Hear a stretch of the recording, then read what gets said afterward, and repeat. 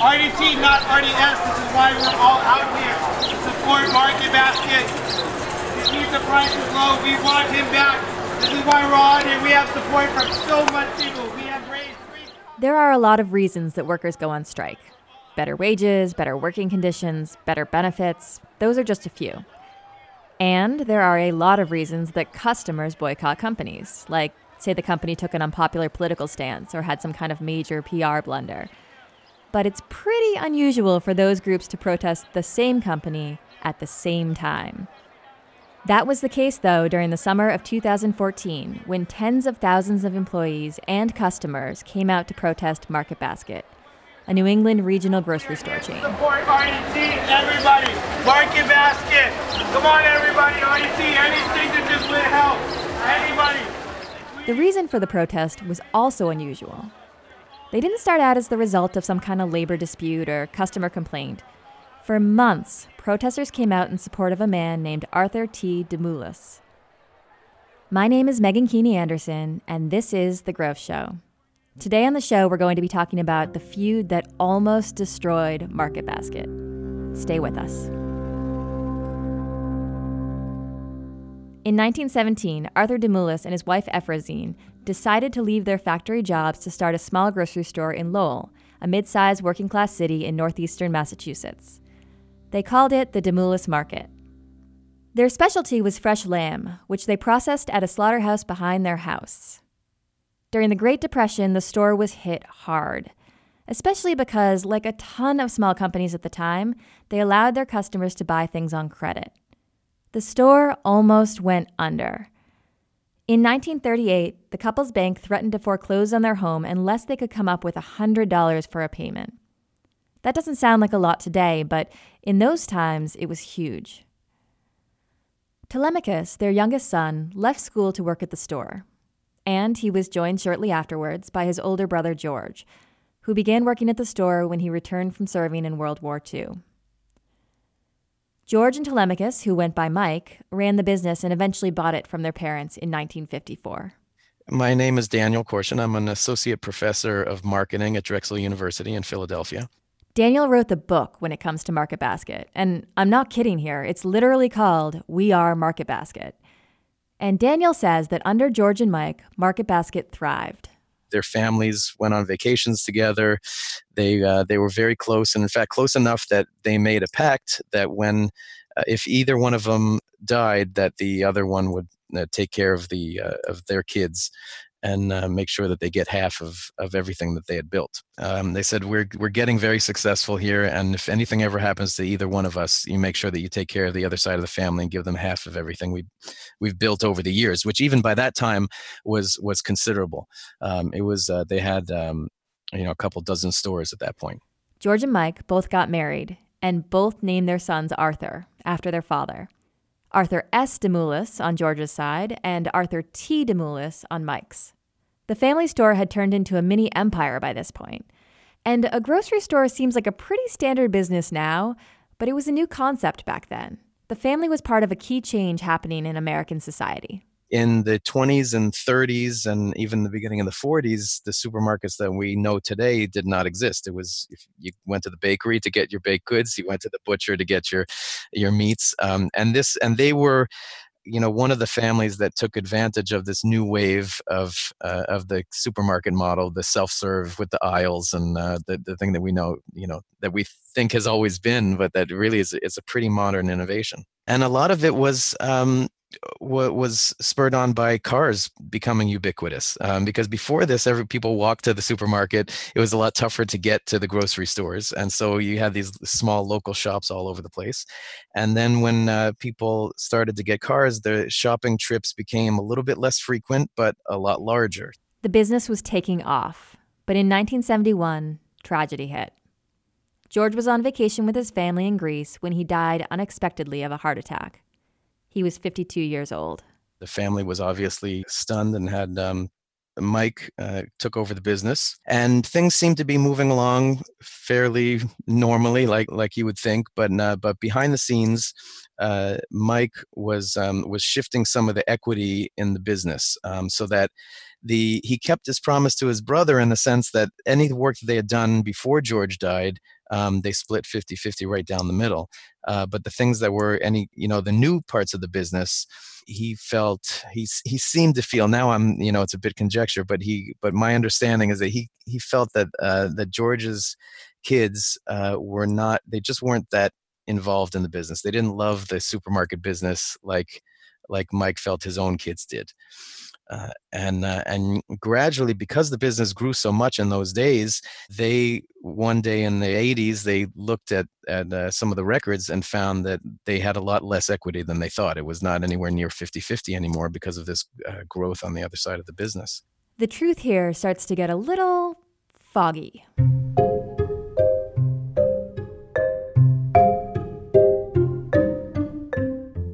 So let's start with the narrative told by George's side of the family. They argued that Mike had convinced their mother and them to sell their shares in the Demoulas supermarkets to him. They claimed that Mike had swindled them out of their money and betrayed their trust. On the other hand, Mike argued that they had sold the shares to him because they wanted to. And then, after seeing how well the business was doing, they wanted to rewrite history and cash in. Regardless, the court came down on the side of George's family. This was the first in a string of lawsuits. George's son, Arthur S., sued his uncle again for diverting assets away from the family business. In this lawsuit, Mike was stripped of his title as president of the company. Then, after a bug was found at the headquarters of Demoulas supermarkets, Mike sued Arthur S. right back and lost again. Then another lawsuit and another. By 2002, the family was completely at odds. All in all, the court decided to award Arthur S.'s side of the family 50.5% of the business. Arthur T.'s side had less than half. I think the real disappointment, the thing that really was the catalyst for the real troubles in the 2000s was that extra 0.5% that the courts gave to Arthur S. and that side of the family. With the extra 0.5%, Arthur S. could essentially place anyone he liked to lead the company. But there was a problem. His sister-in-law didn't trust him and decided to throw her votes in with the other side of the family. So even though Arthur S. held a majority stake, Arthur T. basically still ran the company. And despite all these legal troubles, the business was doing great. Market Basket had grown from $3 to $4 billion in sales. The number of employees swelled from 14,000 to 25,000. And among employees and customers, Arthur T. was becoming a bit of a legend, having worked himself up to the top. Of course, he was a bit accelerated since he was part of the family, but he, as he was working his way up, he became associated and he developed very close relationships with a lot of other people, his contemporaries. And they all came up with him. So we have, maybe not quite a dozen core people in his life in this business that were all moving up the ranks together to get with Arthur T. And they became a unit that thought alike, that had similar priorities, and these priorities were handed down from Mike and from the grandparents of, we have to take care of customers. We have a really important place in the community. We only hire from within. They had a similar mentality, which is, some might call it insular, some might call it just, confident in their own abilities. If you look at it from the other side, though, Arthur T. was a tyrant. His cousin publicly accused him of misappropriating millions of dollars by arranging deals with companies in which Arthur T. and his family were personally invested. He even had the board of directors investigate him. The investigation came up with nothing. After the break, the family drama comes to a head. When I was a teenager, I had this kayak. One day, paddling up the coast, a tourist offered me $5 to take him out to the point. And it made me think, maybe I could do this for a living. But of course, back then, I didn't know anything about starting a business, like sales, marketing, strategy. But today, with that same dream, I'd have HubSpot Academy. They offer entire courses as well as shorter individual lessons on blogging, user experience, inbound marketing, sales, and Facebook marketing, plus a lot more.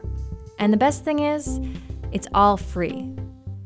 Go to HubSpot.com/grow to sign up for your first class and get started growing your own business. Again, that's HubSpot.com/grow. Sign up and build your business better.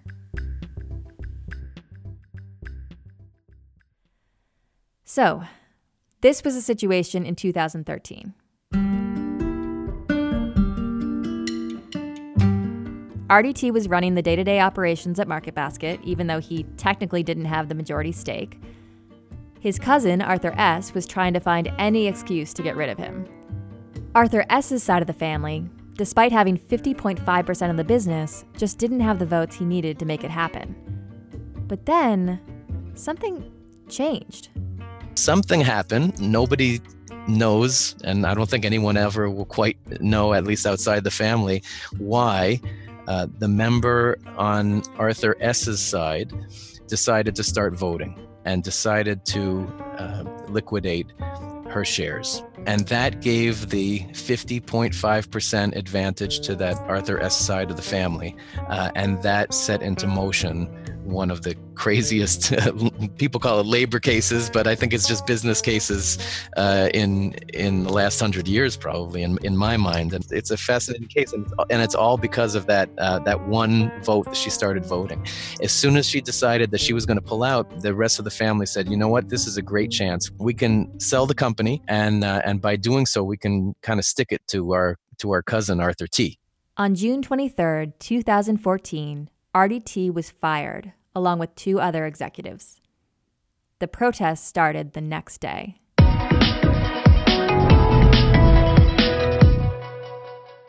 Gene, there is so much adoration for their former CEO that many MarketBasket employees today risked their job to attend this morning's rally supporting him.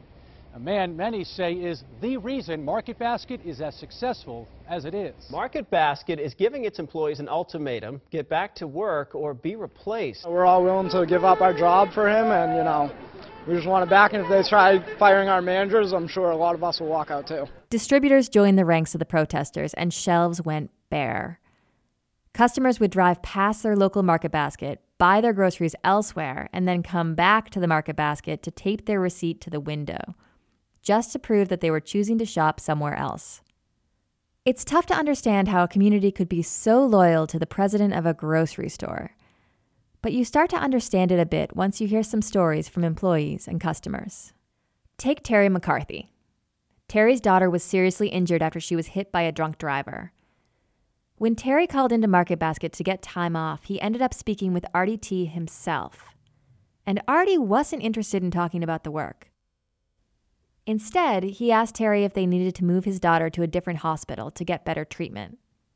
Terry describes that talk as the moment he realized he wasn't alone. He was part of a huge network of MarketBasket employees and customers. And there are tons of other stories just like this, of RDT coming to people's aid when they needed it most. So it just made sense that when he needed them, they would return the favor.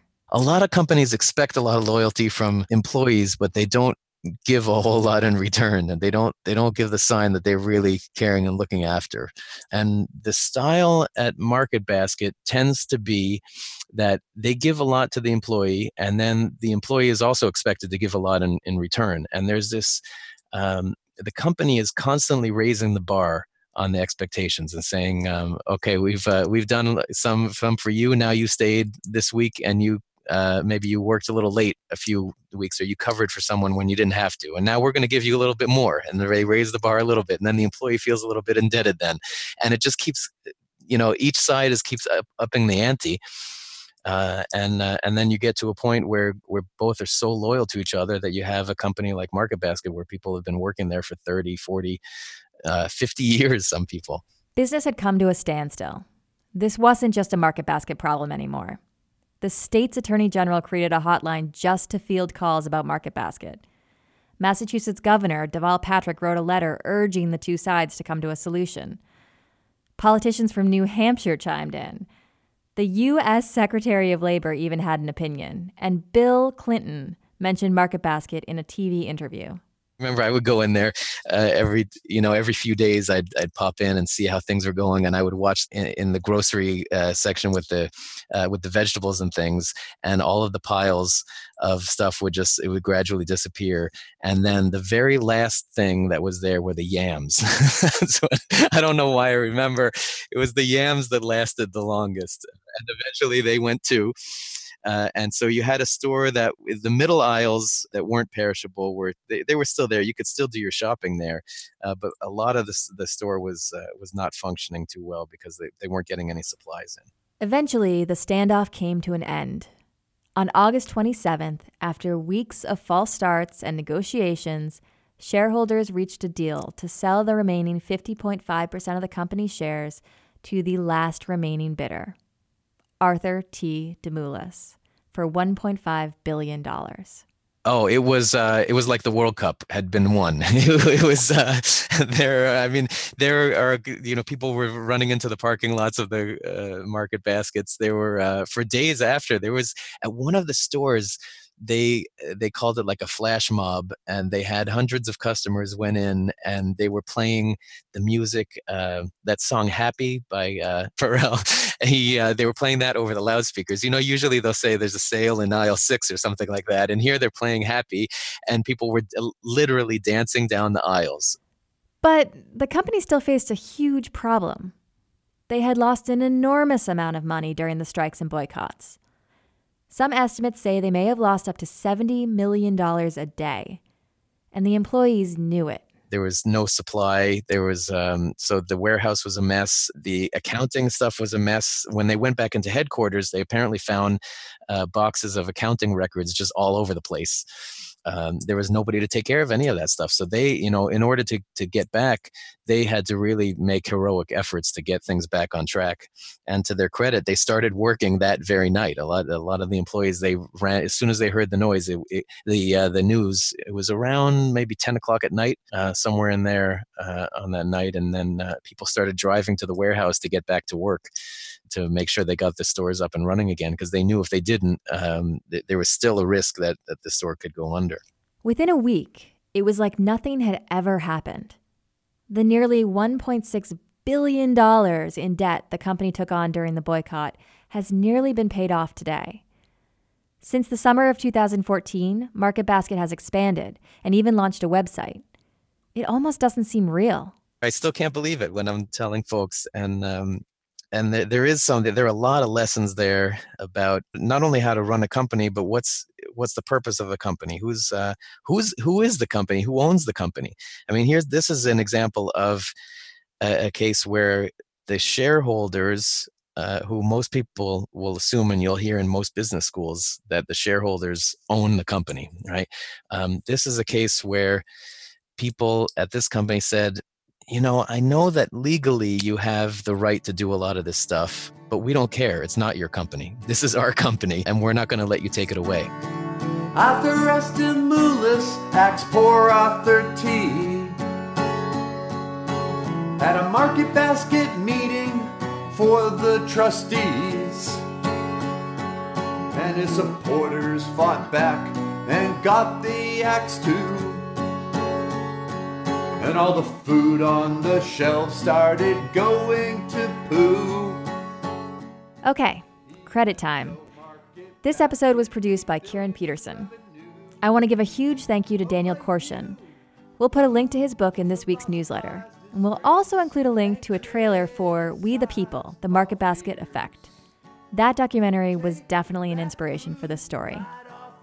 So if you know anything about podcasts, you know that they're hard to discover. So please tell a friend about us. And if you want to go a step further, leave us a rating and review on Apple Podcasts. It really helps people to find us. We only have one more episode for you this season, and I'm really excited for you guys to hear it. It comes out next week. I'm Megan Keeney Anderson, and I'll see you then. At the rallies across the state, the crowds gathered and roared